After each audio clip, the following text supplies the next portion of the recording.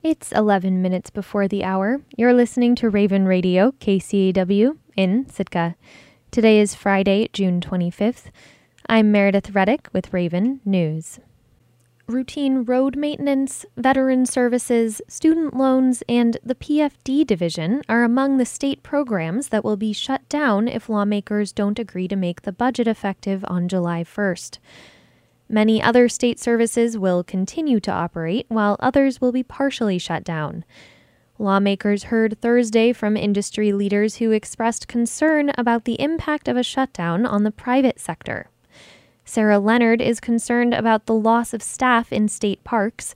She's the president of the Alaska Travel Industry Association, or ATIA, which would receive money in the state budget. ATI's current national marketing campaign attracting pandemic-weary travelers would cease in the event of a shutdown, effectively cutting the cord of our microphone right now as we are saying to the world, go big, go Alaska, and we welcome you. Marcus Trivett is a construction executive. He said the worst-case scenario is that permitting office closures could ruin an entire season of building.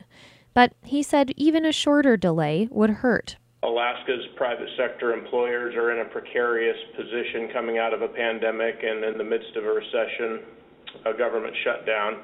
Even a partial one will negatively impact our ability to get work done and will cost us time and money. Governor Mike Dunleavy's administration published a list on Wednesday of which state government services will operate in the event of a state government shutdown. State Budget Director Neil Steininger told the House Finance Committee that the state was balancing multiple goals. On the one hand, it must provide constitutionally required services. On the other hand, the state is not supposed to spend money that hasn't been included in a law that has gone into effect. So there's clear, constitutional obligation for the public health and public safety that we feel weighs higher than that consideration of valid appropriations. Services that would be fully shut down include the Senior Benefits Program, the Department of Corrections Domestic Violence Program, the state's Medical Education Program, and teacher certification. The Division of Motor Vehicles will also be shut down, except for functions that support law enforcement and the courts. No more details about legislative talks to prevent a shutdown were released on Thursday. Alaska Marine Highway ferries would continue to sail, even if a political impasse over the budget shuts down the state government on July 1st. That's the message in a 10-page memo released late Wednesday by Governor Mike Dunleavy's administration. The memo outlines which critical functions would continue to operate during a shutdown. Lawmakers are in Juneau for a special session to resolve the dispute, but time is running short. The governor's office said in a statement that the plan is to maintain the full AMHS schedule. But questions about whether ferry crew would continue to be paid or how that would occur were referred to the Department of Administration. It did not respond to questions as of midday Thursday. Summer is the busiest season for the Marine Highway. In July, there are 6 vessels scheduled to sail 7 days a week across coastal Alaska. The spring season for commercial trolling for king salmon in southeast Alaska winds up at the end of this month, and in some regards, it's looking a lot like last year's. Trolling started May 1st in limited parts of the region and runs through June 30th. Grant Hagerman is the Alaska Department of Fish and Game's troll management biologist for Southeast. He says the harvest and effort are both pretty similar to last year. We are maybe 3,000 fish above where we were at this point last year. The total catch estimate now is just over 12,000 Chinook. And permits are very similar through the current week. I think the estimate now is we have maybe about a dozen more permits fishing this year than last year. The spring season aims to target kings returning to Alaska hatcheries. This year, those hatchery fish make up around 1 out of every 4 Chinook landed in the spring fishery. That percentage is up a little from last year. Also up this year is the price, a big rebound from the pandemic year. Hagerman says near the end of the season, the price for these spring fish is averaging $10.40 a pound. That's more than $3 above last year and $1.50 above the long-term average. At $10.40 a pound, that's typically a winter troll price, and a very good winter troll price. So, this is definitely appreciate opportunities to get at their fish that they've invested in and at a good price. Fishermen pay an enhancement tax that helps pay for some of the cost of operating hatcheries around the state. Like the past few seasons, fishery managers this year have limited time and area in some parts of the region. That's to limit the harvest of wild stocks returning to some of the major river systems. King numbers on the Stikine River near Wrangell and other systems have been falling short of goals for spawning salmon. That has meant limited fishing opportunity on inside waters in Southeast. It's just unfortunate that, we're still not able to provide, as I mentioned, some of the opportunities in inside waters.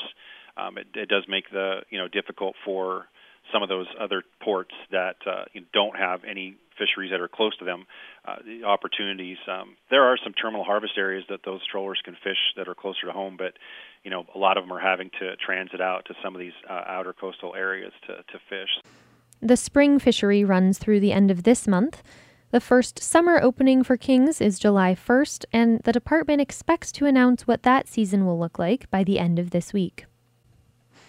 Wrangell's Nolan Center serves many functions.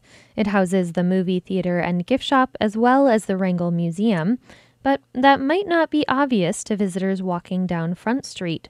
So KSDK's Sage Smiley reports on how a Wrangell carver teamed up with the center to make a cedar log into a sign that advertises the museum.